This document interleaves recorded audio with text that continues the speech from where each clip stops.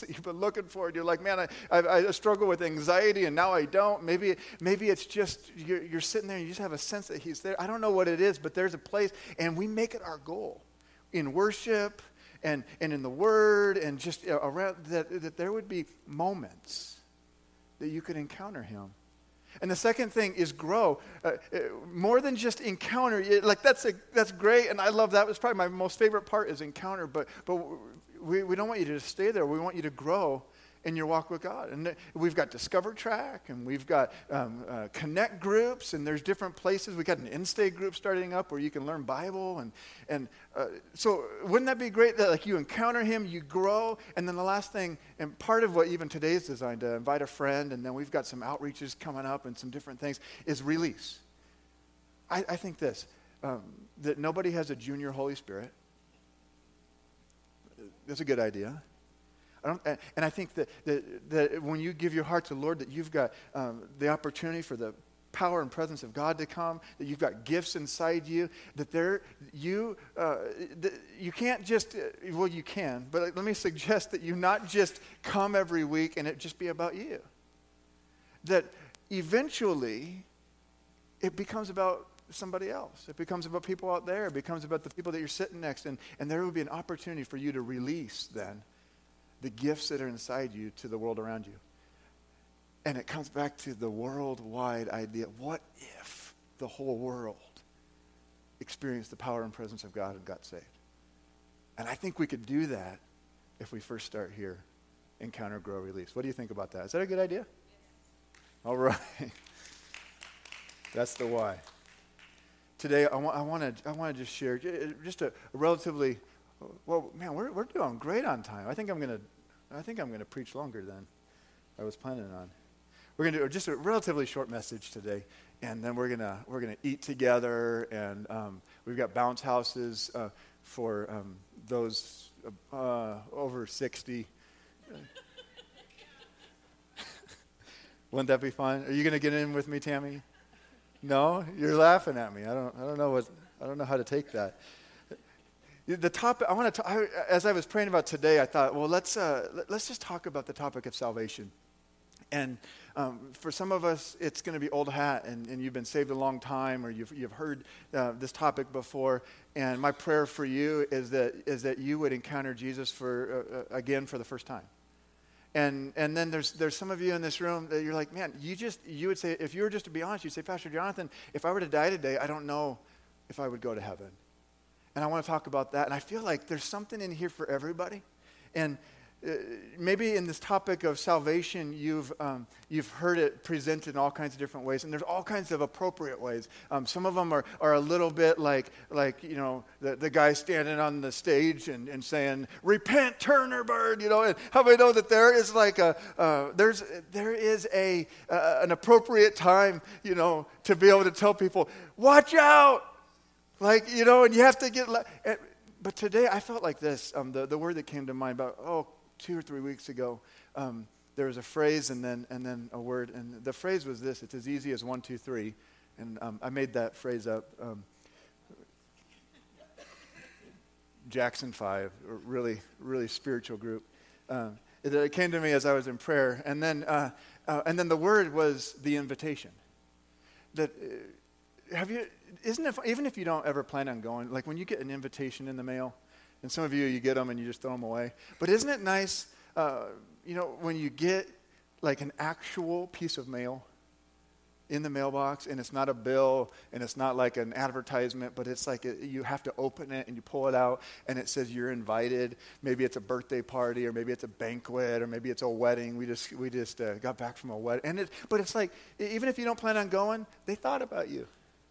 They thought, I'm going to take some time, I'm going to write this down, and I'm going to put it in the mail, and I'm going to spend 50 cents. It's a whole lot cheaper to do an email, but I'm going to spend 50 cents.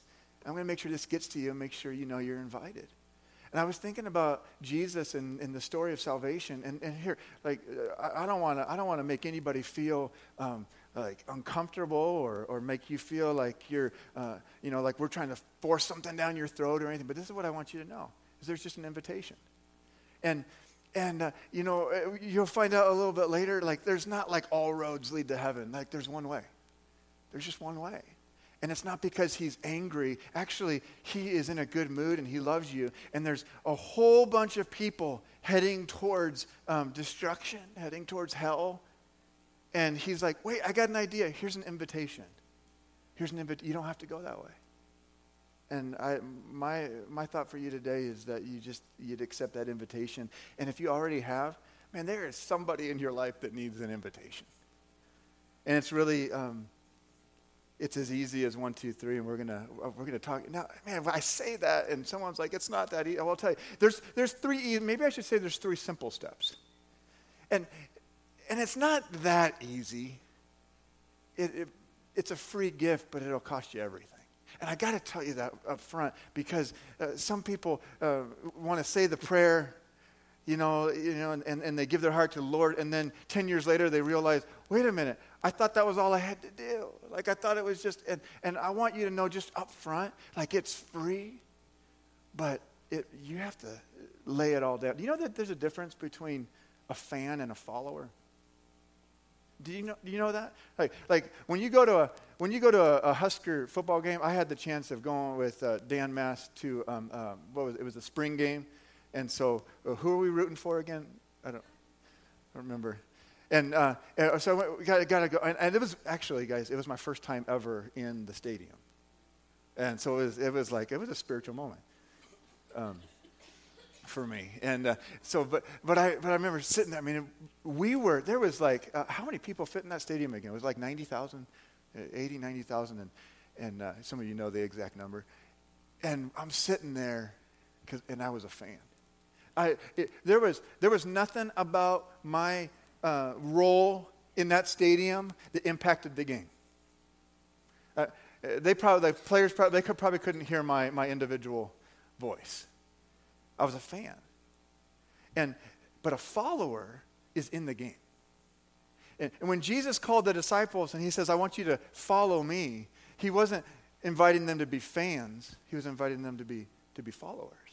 And a follower is one that leaves it all behind, that lays it all down. And so he's saying, hey guys, and I'll tell you what, and we've been in a series in 1 Corinthians. I'm taking a break today, and we'll come back next week. And man, it's been a while. If anybody like, hey, pick a different book yet? Anybody? No? When I was talking about like divorce and remarriage a few weeks ago, where you like pick a different book, right? No, thanks. I appreciate it. But this is what I believe, and I'll just serve this to you, and you guys can decide what you think. I think there's going to be a lot of fans of Jesus that don't make it to heaven. I think it's followers that make it to heaven. I think there's going to be fans, and we'll see this here, because here, point number 1 today is there's one way. There's only one way. We got back. Part of our vacation was in South Dakota. We had a vacation. It was like business and vacation. Any of you ever do the business and vacation together, and you get back and you're super relaxed, right?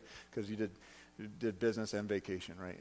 But I officiated a wedding in Iowa, and then there was a couple days with family, and then we drove to Rapid City, South Dakota, and did a pastor's conference, and then took 3 days in the Black Hills, and just had a blast. But I was thinking about this. I am old enough, and some of you may not believe me, but I'm old enough to remember maps. Like actual,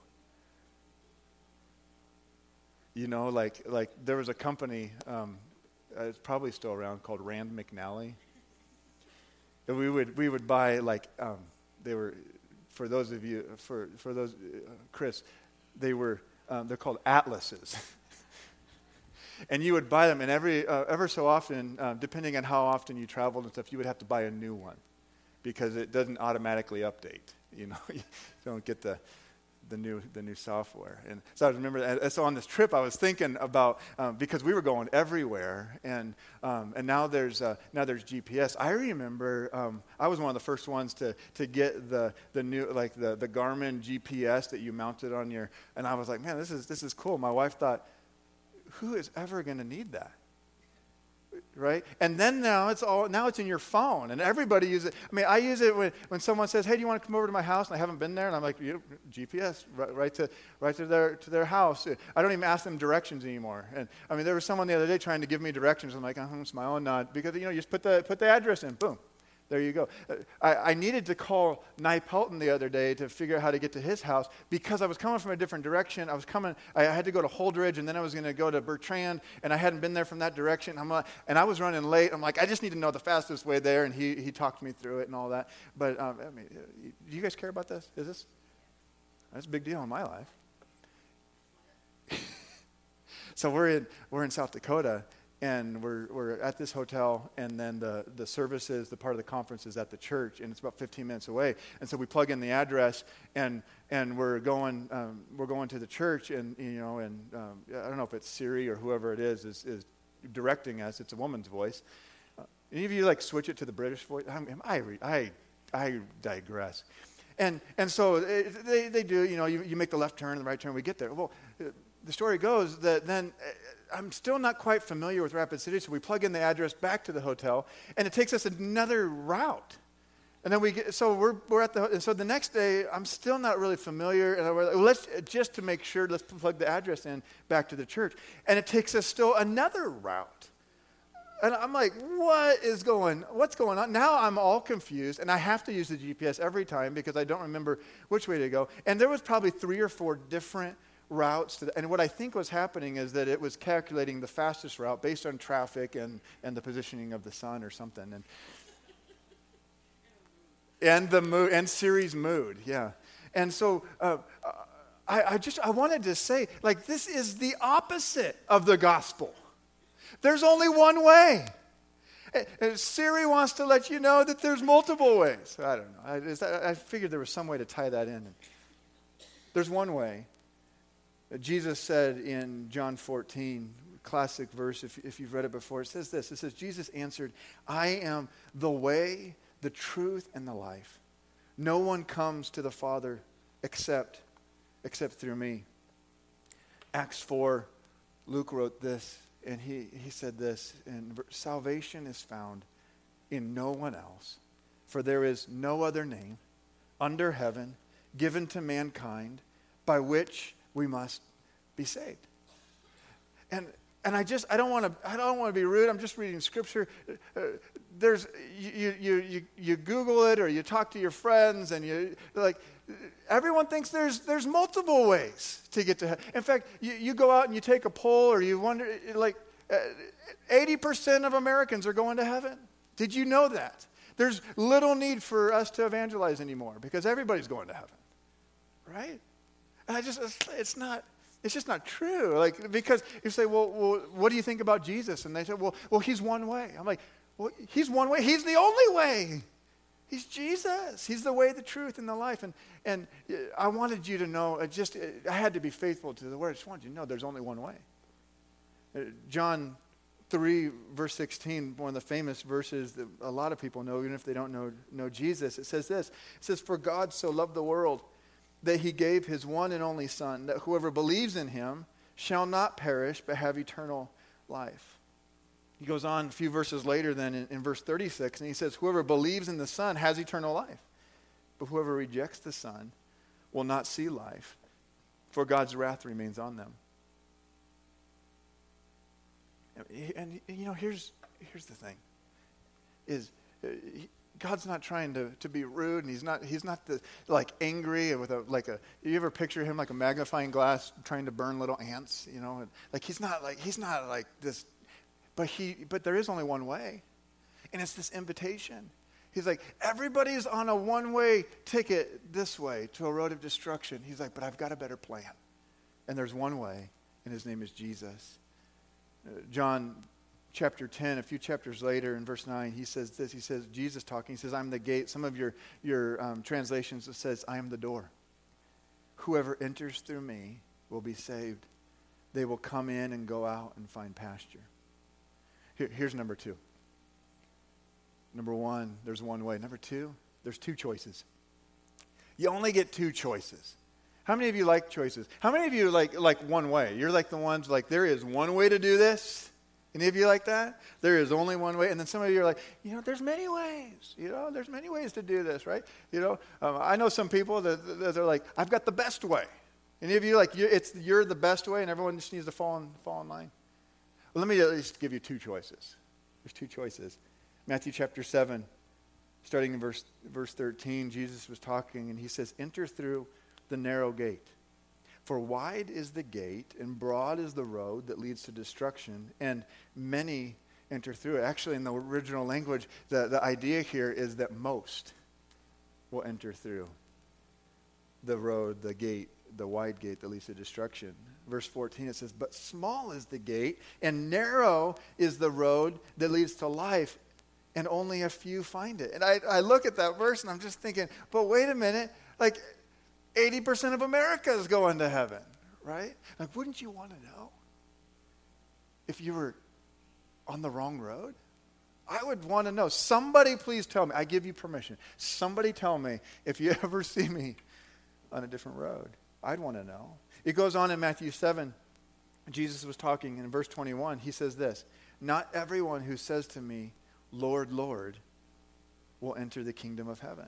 In fact, that in the way they wrote that in the original, that repeating of the word, Lord, Lord, the Hebrew mindset. Now, this was written in Greek, but the Hebrew mindset, which the writers were Hebrew, it would be like like when you were doing like an emoji in a text, right? You understand that, guys, right? Emojis and text and where you're like saying emotion. Lord, Lord would be like the equivalent of someone saying, Lord, putting an exclamation mark on this thing. And he's saying, there are people that are shouting, Lord, Lord, Lord, Lord. Not everyone who says to me, Lord, Lord, will enter the kingdom of heaven. And as I look at that, I'm thinking that there's these fans. It was like me in the Nebraska stadium, that they're rooting for him. They're championing the cause of Christ. Even some of them are laying their lives down for a cause. And he's like, it's not a cause, it's me. It's a relationship. And there's a whole group here. And he's continuing this thought here that there is a narrow gate and there's a wide gate. And there's these people that are saying, Lord, Lord. But watch, it goes on and it says this. Many will say to me on that day, Lord, Lord, did we not prophesy in your name? And in your name drive out demons, and in your name perform miracles? Then I will tell them plainly, I never knew you. Away from me, you evildoers. I mean, you've got a group of people here. Anyone think like prophecy is a good deal? Like, what about driving out demons? When was the last time that you did that? Driving out demons, or performing miracles. When was the last miraculous thing you did? And this is the group of people that are talking to Jesus. Like, these are real deal. Like, they think that they're in. They think that they're followers. And he turns to them and says, well, actually, you're more of a fan because I never knew you. He's like, man, that word know in the original language is like it connotates relationship. It's like you Googling, in my day it was Michael Jordan, who's the greatest basketball player ever, right? Like, there's a debate between him and LeBron James, but I mean, in my day it was him, and I could have known everything about Michael Jordan. I could have done research papers and known all the stats and known everything about his personal life and done all of this stuff and written a book about him, and I could show up at his door, knock on his door if I could get. It's probably a gated community. You press the intercom and who is this? I'll guarantee you he would say, who are you? But I know everything about you. And he's like, what's your name again? He's like Jonathan. Nope, I don't. I never knew you. I never knew you. And that's the idea here, is that he's saying, like, put all this other stuff aside. I want to know you. I want us to have a relationship. Would you accept my invitation? I even put 50-cent stamp on it. It's in the mail. You can have it. And then in Matthew 7, as he goes on, verse 24, he says, therefore, everyone who hears these words of mine and puts them into practice is like a wise man who built his house on the rock. He's like, do you want to know how to You want to know how to go down the narrow road? He's like, hear my words and put them into practice. This is more than just this thing where you get to say yes to the best choice. He's like, the narrow road is those who, all you got to do is obey me. All you got to do is live a life that says, God, I want to do everything that you say to do, and everything else I'm putting by the wayside. Here's the third step. There's actually 3 steps. It's as easy as 1, 2, 3. 3 steps. Acts 2, verse 38, Peter replied, he said, repent and be baptized. And this is right after the Holy Ghost showdown in Acts 2, if you remember this. And all the disciples, about 120 of them, they're gathered in this room. And the Holy Spirit comes in such a dramatic way that the whole city hears it. And in fact, there was a sound like a mighty rushing wind. And the whole city comes to see, what is this sound? What's going on? And Peter comes out and he preaches his first sermon, and the Bible says that 3,000 people give their heart to the Lord. I mean, that was a good first sermon. My first sermon did not go that way at all, not even close. And so this was the context, and in this sermon, Peter replies to this crowd who was wondering what was happening, and they wanted some. They're like, this is cool. How do we get that? And he says this.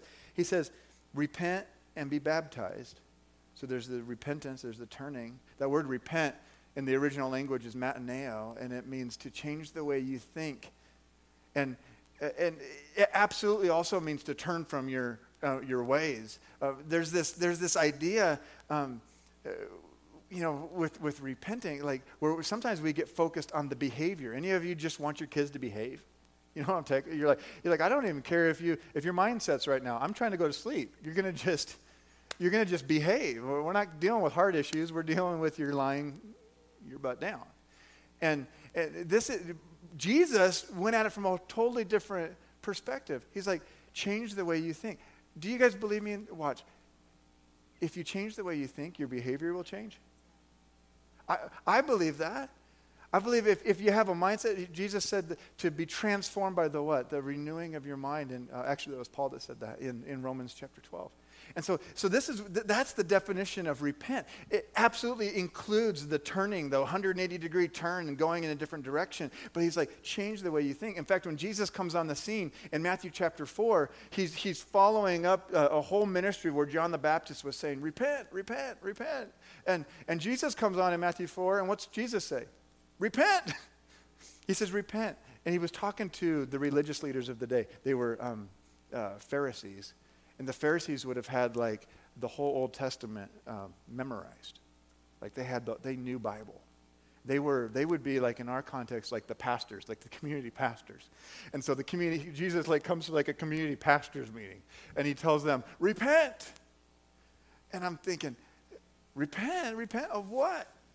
Or is there like some deep, dark rooted sins that these guys need to confess? And maybe there was something, but do you know what the bigger issue was? Is their mindset. This is what he said. He said, repent, for the kingdom of heaven is at hand. In other words, he looks at these Pharisees, these religious leaders, these pastors in the community. He says, change the way you think so that you could see the kingdom. You guys, like I'm standing right in front of you, and you can't even see me because you're thinking wrong. He says, repent. Peter replied, repent and be baptized. This is the water baptism. And we'll talk about that in a second. And then he says, and every one of you in the name of Jesus Christ for the forgiveness of your sins, and you'll receive the gift of the Holy Spirit. This word repent is really interesting to me because I've got 3 girls. Two of the oldest ones, 7 years old and 3 years old, and we've been talking about how to like say you're sorry and mean it, and so like maybe you guys have experienced this, but in our home, one of the girls will do something naughty to the other girl, and the other girl's like all dramatic, like "Wah!" And they come running, and so did this, and then we sit down, and like one of them's like hurt maybe, and they're laying on the ground, and I'm like, hey, look what you did. And I'm like, sorry, and then they go off, and I'm like, every time it's like, get back here, so and so. I don't want to give names because you might run into them, but so they just like say sorry and they're gone. And I'm like, hey, if this is more than just like an I'm sorry. Like, you hurt her. She's crying. I don't know that. I don't care if you meant it or not. Could you like give her a hug? Give her a hug. Like rub her hair. Do something. Like look at her in the eyes. Like, did you? I know you didn't mean to, but she's crying right now. Like, this is more than just a say you're sorry. This place of repent. There's a verse in 2 Corinthians 7 verse 10. It says, "Godly sorrow brings repentance that leads to salvation and leaves no regret, but worldly sorrow brings death." And I could lead you in a prayer, and you would say, Pastor Jonathan, I don't know if I were to die today, if I'm going to heaven, and I could say, well, repeat after me, and repeat, these words, and you're like, wow, good. Is that all it took? All right. And then you're out, and I would say, well, it's a little bit more than that, because what he's saying here is, this is more than just, oh, I'm sorry, and then I'm off to do my own thing. He's like, in your heart, like godly sorrow, where it's like, oh, Father, I am so sorry that my life, my choices, my sin has hurt you. And would you forgive me?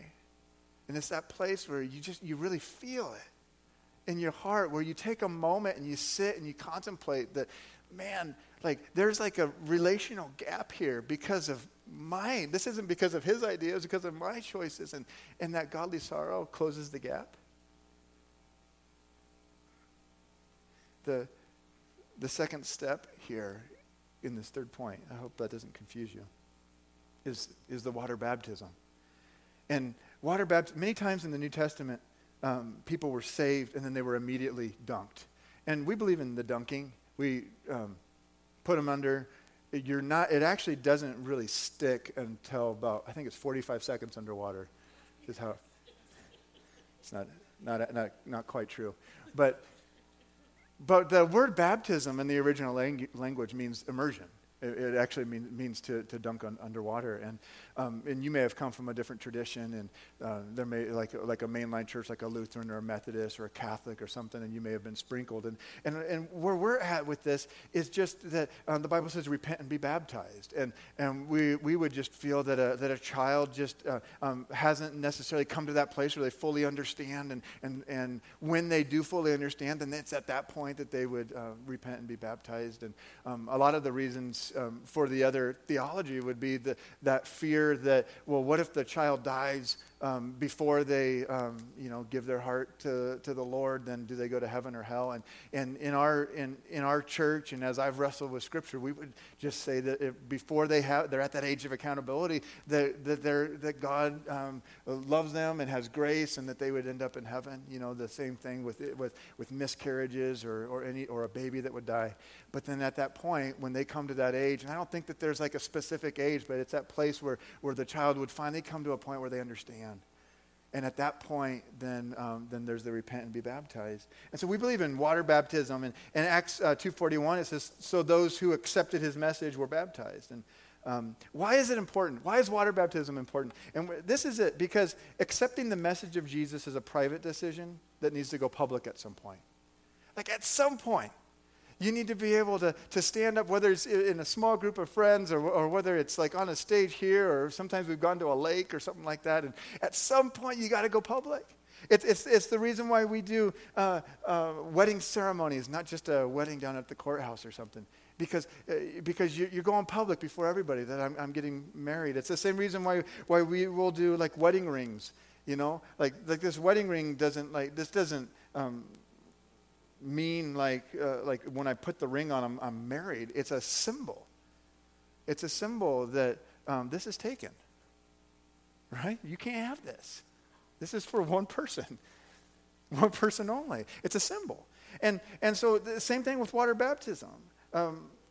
This is as we talk about this, is that going public is the important. It's something spiritually happens when you go under the water, when you come back up and you go public with your faith. There is actually a spiritual transaction, I believe, that happens. Here's the third thing, is the baptism of the Holy Spirit.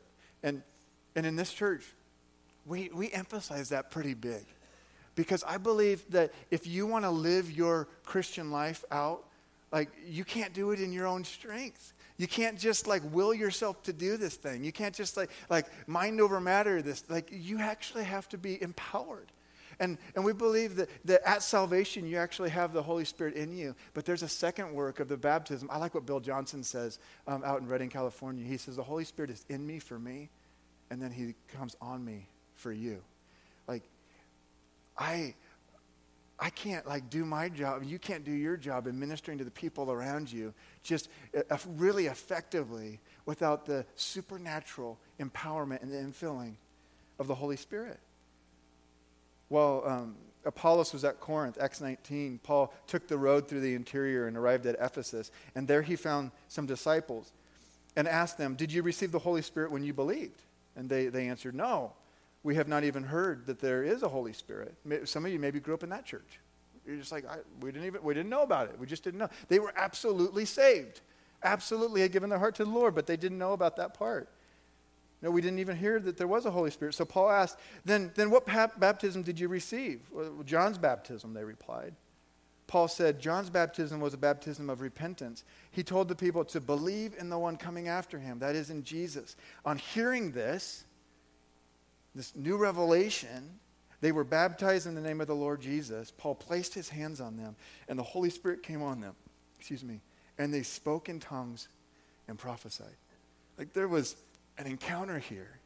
Ephesians chapter 5, verse 18, and Paul's talking, he says, and don't get drunk with wine, which leads to reckless living, but be filled with the Spirit.